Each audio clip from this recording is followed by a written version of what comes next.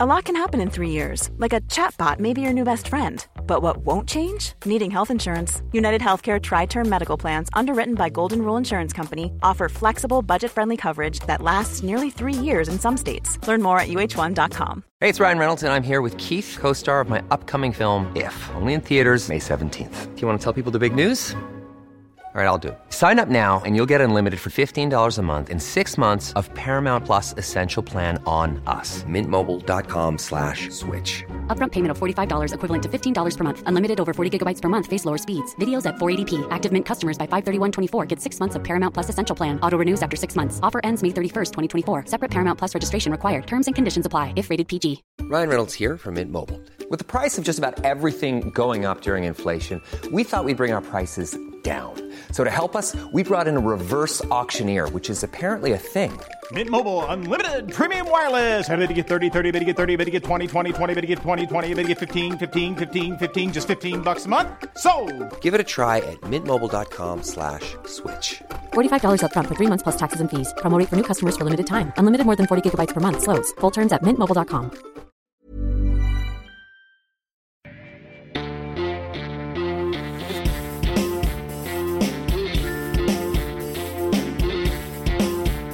Du lytter til Liberal Aften podcast.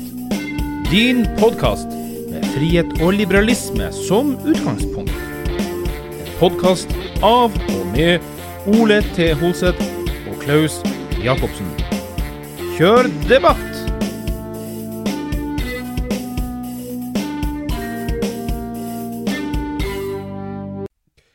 Hei og velkommen til en ny episode av Liberal Aften podcast med meg, Klaus og Ole T. Holseth. Yes, det er riktig svart, Ole.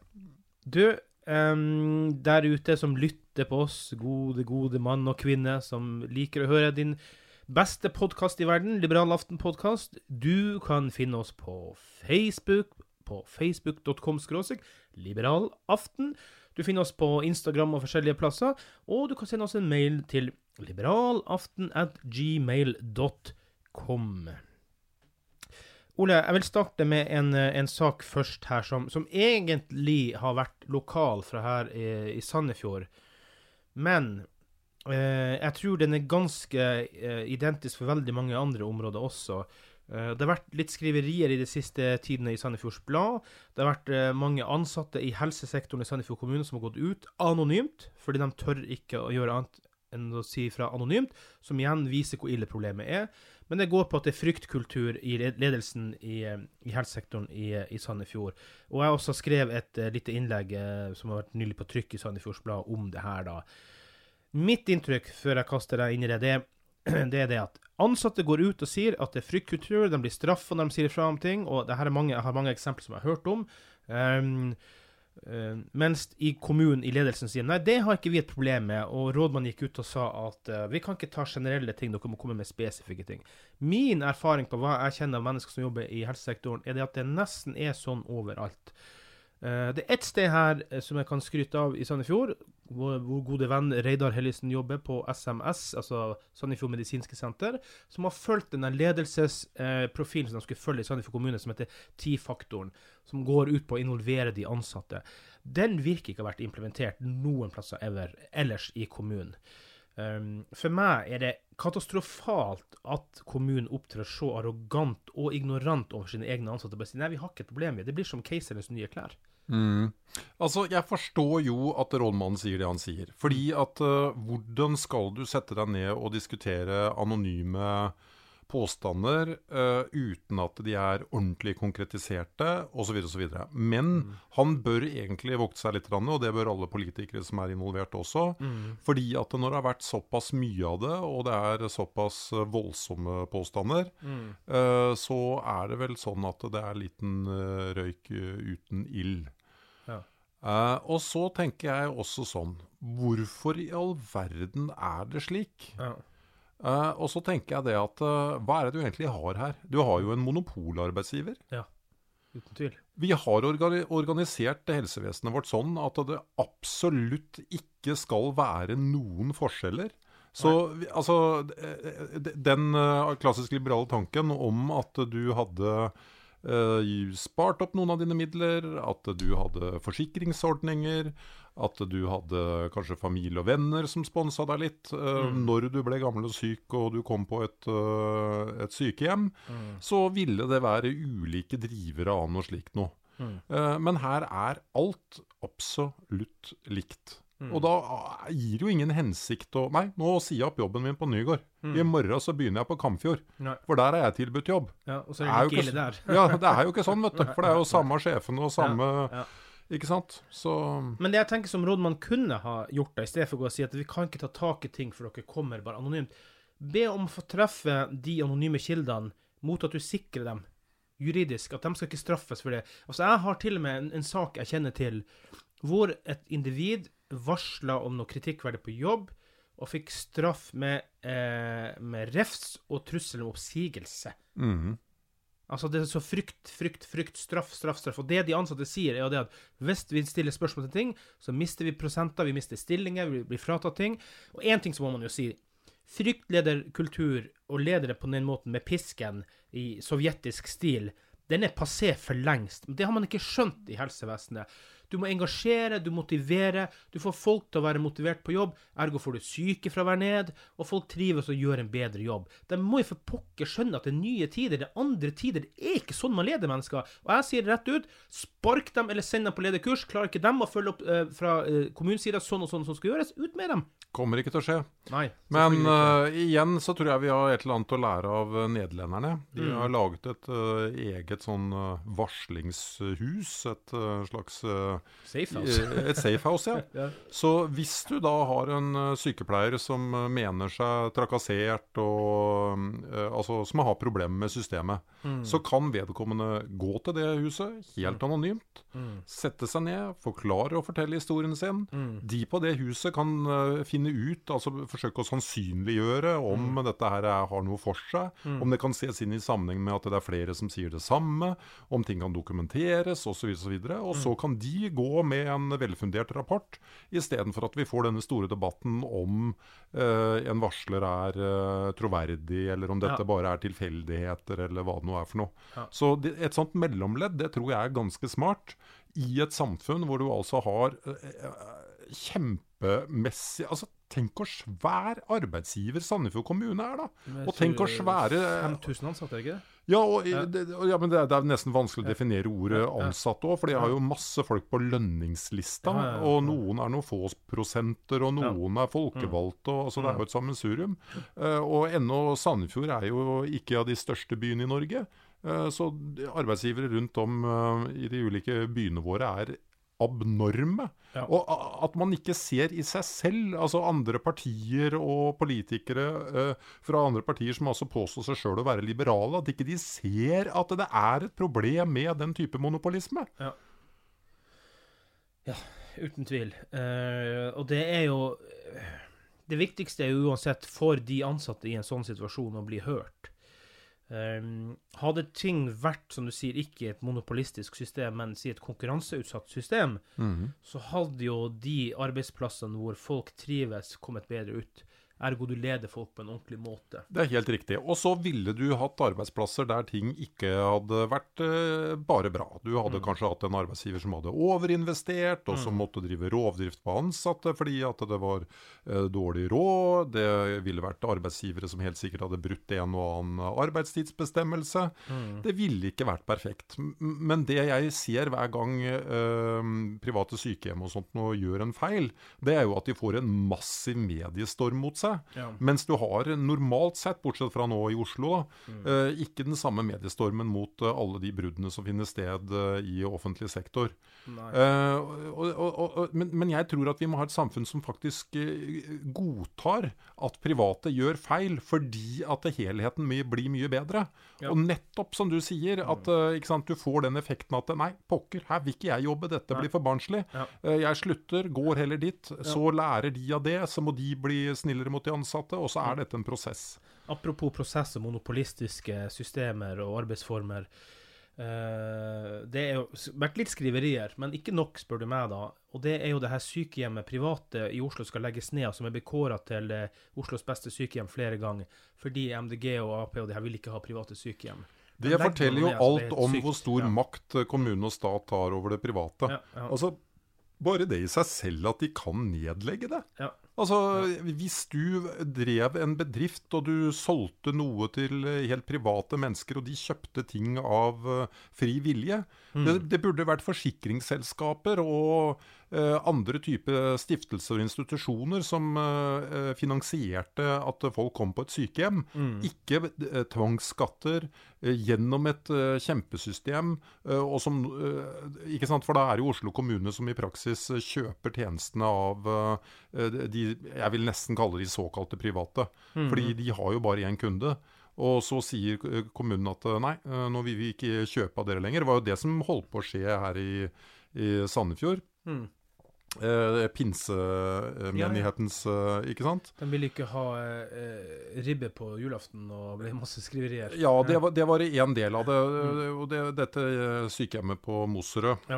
Og det som da skjer, det er det at man mener på et tidspunkt at nei, nå skal man slutte å kjøpe de tjenestene av det sykehjemmet, egentlig uvisst av hvilken grunn, og da var det jo ikke noe særlig tvil, i og med at kommunen hadde noe sånn som 30 av 50 plasser eller noe sånt noe der. Hvis de hadde tatt ut de 30, så hadde jo alt sammen ramlet sammen med et korthus, og da hadde alt blitt kommunalt. Men jeg synes jo ikke dem selv heller var veldig imøtekommende der da, og nok en gang for meg, veldig for private, men veldig problematisk for meg når det er religion inne i bildet.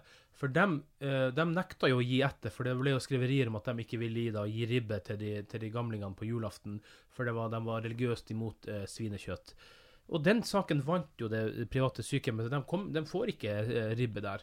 Det der kunne man ha løst uten å blande inn religionen i bildet. Og når du blir så hardnakka på liksom at du skal blande inn en del ting som jeg synes igjen blir tullete, så... Det som var problemet med det var jo det at det var ingen som klaget på det for det første. Det var en Arbeiderpartipolitiker som problematiserte det.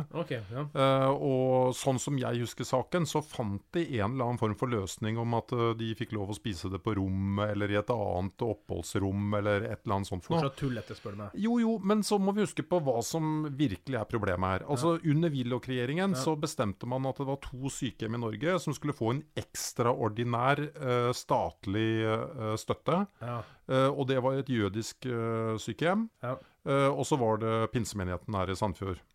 Og det gjorde at de igjen kunne selge sine tjenester litt rimeligere enn det faktisk koster for kommunen selv å drifte kommunale sykehjem, fordi at det allerede lå en statsstøtte i bånd der sånn, som var med å redusere det totale kostnadsbildet.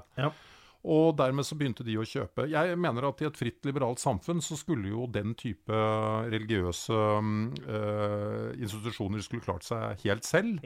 Og at man ikke skulle blande da staten inn i det. Så dette er sånn typisk greie hvor det er ikke noe gærent i seg selv å være lite tolerant altså overfor for eksempel svinekjøtt da. Men enn så lenge du ikke plager andre, men enn så lenge det ikke er noe tvil om at de som er på dette sykehjemmet er der frivillig. Men så når du da begynner å blande inn at nå kjøper vi noen tjenester og så videre, det er da problemet er der. Ja, men hvis jeg husker det riktig så ble det jo altså, de gamle bodde der jo allerede når jeg fikk beskjed om at nå får du ikke ribbekjøtt lenger. Jeg husker ikke den saken sånn, men det som er problemet da, det var det at jeg kan huske tallene feil, men la oss si at det kostet noe sånn som 1700 kroner døgnet å ha en pasient på det sykehjemmet, kontra kommunens egen som lå på type 2200. Så alle skjønner jo det at det da ligger en kjempebesparelse når du ganger. Life is full of what-ifs. Some awesome, like what if AI could fold your laundry? And some, well, less awesome, like what if you have unexpected medical costs? United Healthcare can help get you covered with Health Protector Guard fixed indemnity insurance plans. They supplement your primary plan to help you manage out-of-pocket costs. No deductibles, no enrollment periods, and especially no more what-ifs. Visit uh1.com to find the Health Protector Guard plan for you. Many of us have those stubborn pounds that seem impossible to lose, no matter how good we eat or how hard we work out. My solution is PlushCare. PlushCare is a leading telehealth provider with doctors who are there for you day and night to partner with you in your weight loss journey. They can prescribe FDA-approved weight loss medications like Wegovy and Zepbound for those who qualify. Plus, they accept most insurance plans. To get started, visit plushcare.com/weightloss. That's plushcare.com/weightloss. There's never been a faster or easier way to start your weight loss journey than with PlushCare. PlushCare accepts most insurance plans and gives you online access to board-certified physicians who can prescribe FDA-approved weight loss medications like Wegovy and Zepbound for those who qualify. Take charge of your health and speak with a board-certified physician about a weight loss plan that's right for you. Get started today at plushcare.com/weightloss. That's plushcare.com/weightloss. plushcare.com/weightloss. Hey, it's Ryan Reynolds, and I'm here with Keith, co-star of my upcoming film, If, only in theaters May 17th. Do you want to tell people the big news? All right, I'll do it. Sign up now and you'll get unlimited for $15 a month and 6 months of Paramount Plus Essential Plan on us. MintMobile.com/switch. Upfront payment of $45 equivalent to $15 per month. Unlimited over 40 gigabytes per month. Face lower speeds. Videos at 480p. Active Mint customers by 531.24 get 6 months of Paramount Plus Essential Plan. Auto renews after 6 months. Offer ends May 31st, 2024. Separate Paramount Plus registration required. Terms and conditions apply if rated PG. Hey, Dave. Yeah, Randy. Since we founded Bombas, we've always said our socks, underwear, and T-shirts are super soft. Any new ideas? Maybe sublimely soft. Or disgustingly cozy. Wait, what? I got it. Bombas. Absurdly comfortable essentials for yourself and for those facing homelessness. Because one purchased equals one donated. Wow, did we just write an ad? Yes. Bombas. Big comfort for everyone. Go to bombas.com/ACAST and use code ACAST for 20% off your first purchase. Med 365. Og da kommer du til sånne dilemmaer. Ok, skal du spare skattebetalerne for de gigantbeløpene og ha pasienter der? Skal du tåle at det litt grann sånn ribbediskriminering? Ok, det var ingen eldre selv som lagde noe stort nummer ut av det. De hadde store, fine rom. Jeg var der, besøkte dem, for jeg var nysgjerrig på det som helse- og sosialpolitiker den gangen. Men i sin grunnesens så skulle jo ikke kommunen kjøpt noe av dem, men hvorfor ikke gjøre det beste for skattebetalerne? Ja, men uansett, for å gå videre, så ikke vi går langt inn i historiebøkene i tida i hvert fall igjen, så skal vi i hvert fall si det at i helsesektoren, ikke bare i Sandefjord, overalt, led folk på en humanistisk og fin og god måte å engasjere og motivere. Det sånn som i en privat bedrift, ikke fryktkultur. Det gir ikke noe godt med seg for folk. Nei. Så hopper vi litt videre til en sak vi har vært borti før, Ole, og det jo denne Vennerød-saken ute i Stokke, som jo da nå i Sandefjord kommune, med byggesaken der hvor man krangler om hvem som har hatt rett og ikke rett, og så bygger han videre der da. Han hadde en sak i avisa i dag hvor han forklarte, og jeg må bare innrømme at jeg blir mer og mer i tvil her, hvem har rett egentlig? Og vi har jo snakket om det før, ja, bryter du lova? Altså selv om vi var inne på en tidligere episode, at selv om vi som for eksempel liberalister imot lover som eksisterer, så forholder vi jo oss til dem til vi har fått endre dem for fremtiden, sant? Og det samme her også jo at han har brutt noen lover, så må vi forholde oss til det. Men så spørsmålet, har han det, eller har han ikke det da? Ja, jeg må si at jeg ble bra forvirret av det han skrev, og de påstandene som da kommet i utgangspunktet. Ja.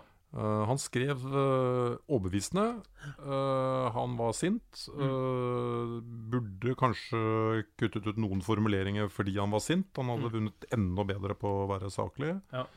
Men han skapte i hvert fall en stor tvil for min del. Ja.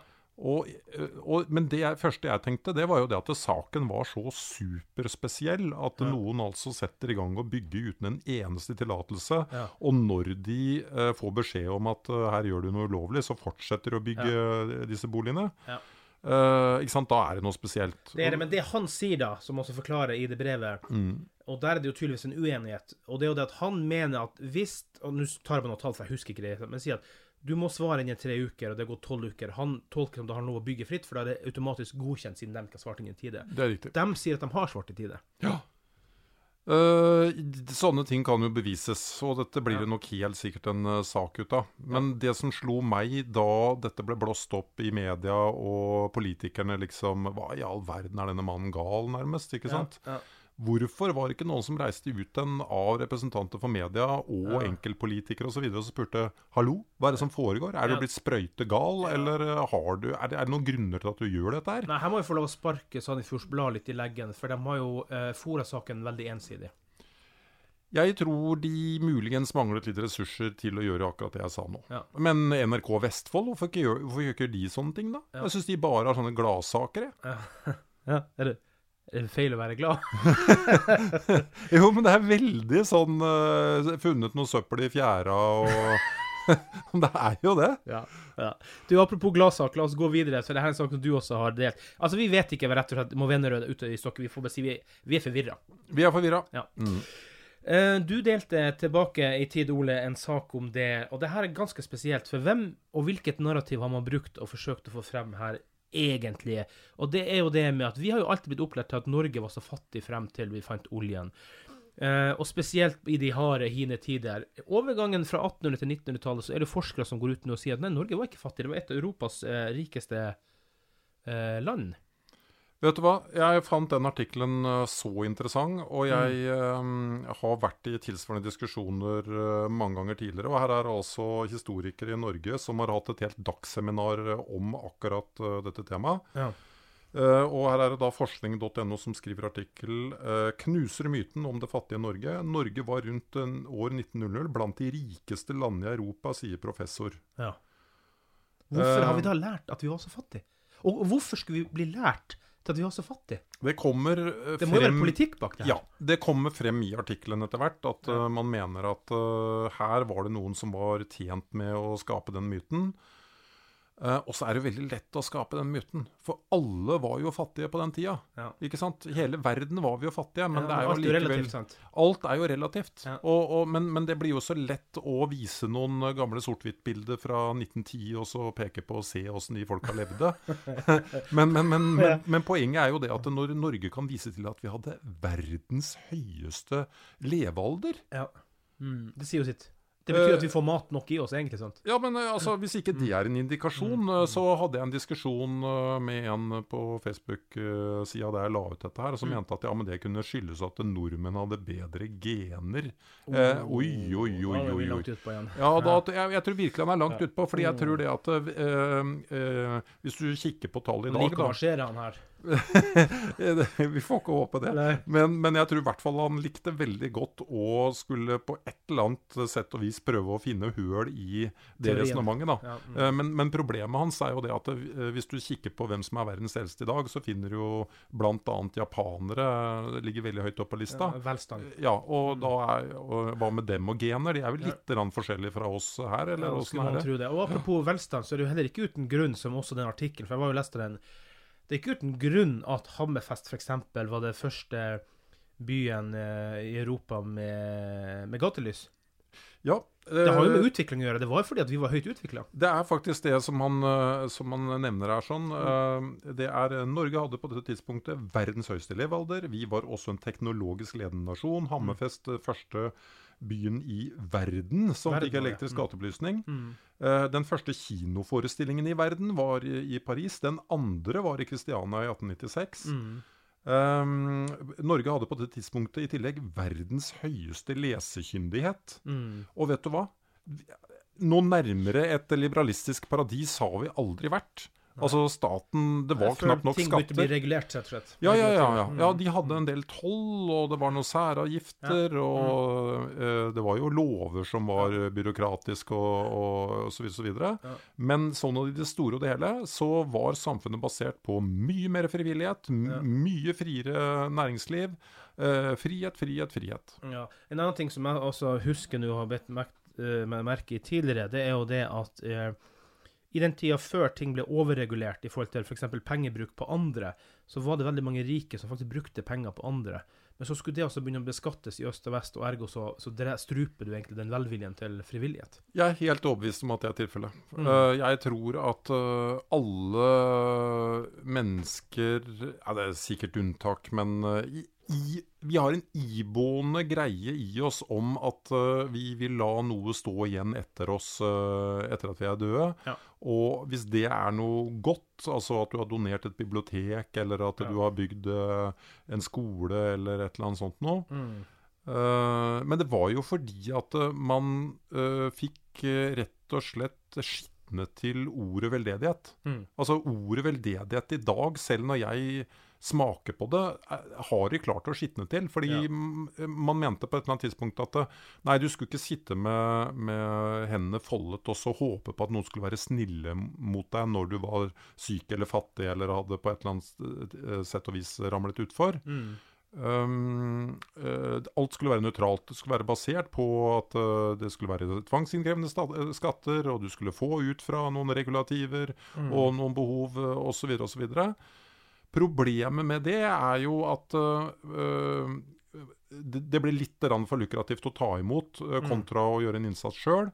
Pluss at jeg tror på veldedighet. Noen former for veldedighet ville være veldig sånn selektiv. Altså jeg gir bare penger til besteborgere fra Frogner, som skal studere på Harvard, mens det aller meste vil jo gå nøytralt til trengende. Altså tenk på alle de som gir uselvisk.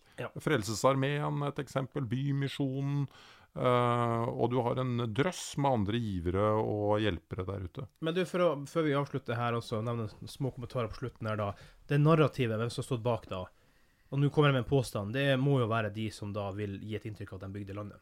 Ja, jeg tror det er Einar Gerhardsen og hans generasjon, som kom fra lutfattige forhold. Han var jo han grøftegraver, holdt jeg på å si. Og han jeg forstår jo det. Alt innen politikk handler jo om historiefortelling, og det var jo kanskje noe de trodde på selv også. De trodde vel at det var et fattig samfunn da, men de klarte ikke å se det bildet at dette var relativt. De tenkte ikke over den statistikken jeg akkurat har gjengitt med verdens høyeste levestandard og teknisk. Og informasjon fløt jo ikke like fritt da, sånn som i dag i et moderne samfunn med internett, og hvor kan få opp ting på sekundet, sant? Så, det er helt riktig.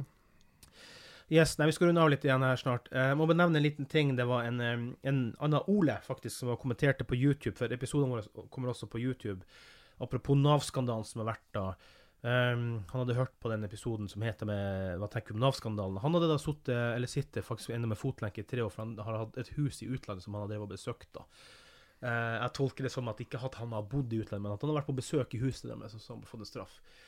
Jeg synes jo fortsatt synd på de som har havnet ut for det her elendet her, men som vi var inne på den gangen nå, er jo det er heller ikke svart-hvitt det her, sant? Fordi at vi har jo alltid forstått regler, sånn som vi tolker det, at du skal ikke ta med deg ting ut, men jeg vet ikke. Det blir en opprenskning her også. Nei, det er jo ikke noe tvil om at alvorlighetsgrad nummer 1 er når en stat ikke følger sine egne lover. Det er jo ikke noe å lure på. Så jeg mener fremdeles at statsråden må gå. Jeg mener at det er helt riktig med den oppvasken. Jeg mener at det er helt riktig at folk får sine erstatninger, at de får sine unnskyldninger. Men jeg mener fremdeles at loven skulle vært der. Ja.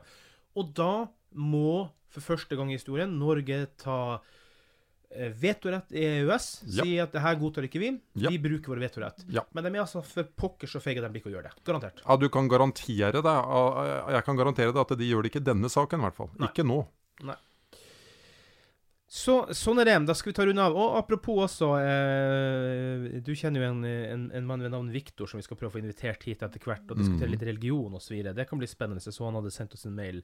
Og hvis du, kjære lytter der ute, har ting eller tips du vil komme tilbake til oss med, eller om du ønsker å være gjest hos oss, så kan du ta kontakt med oss på liberalaften@gmail.com, eller finn oss på facebook.com/liberalaften, eller finn meg eller Ole på Facebook, eller hvor som helst, eller på gata og si hei og hå, kan jeg få lov å være med?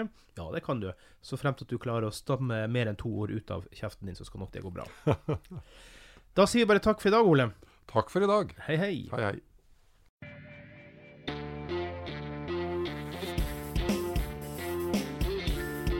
Du har lyttet på Liberal Aften, en podcast av og med Ole T. Hoseth og Klaus Jakobsen. Vi takker for at du var innom, og vi håper du kommer tilbake for å lytte på oss igjen. Send oss gjerne et innspill, eller 2, eller 3. Hei då!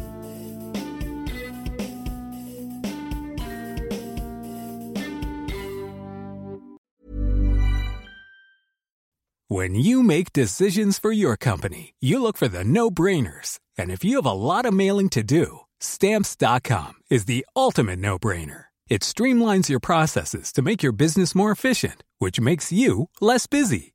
Mail checks, invoices, legal documents, and everything you need to keep your business running with Stamps.com. Seamlessly connect with every major marketplace and shopping cart. Schedule package pickups and see your cheapest and fastest shipping options from different carriers, with rates up to 89% off USPS and UPS rates. And with the Stamps.com mobile app, you can take care of mailing and shipping wherever you are. Make the same no-brainer decision as over 1 million other businesses with Stamps.com. Sign up with code PROGRAM for a 4-week trial, plus free postage and a free digital scale. No long-term commitments or contracts. That's Stamps.com. Code PROGRAM.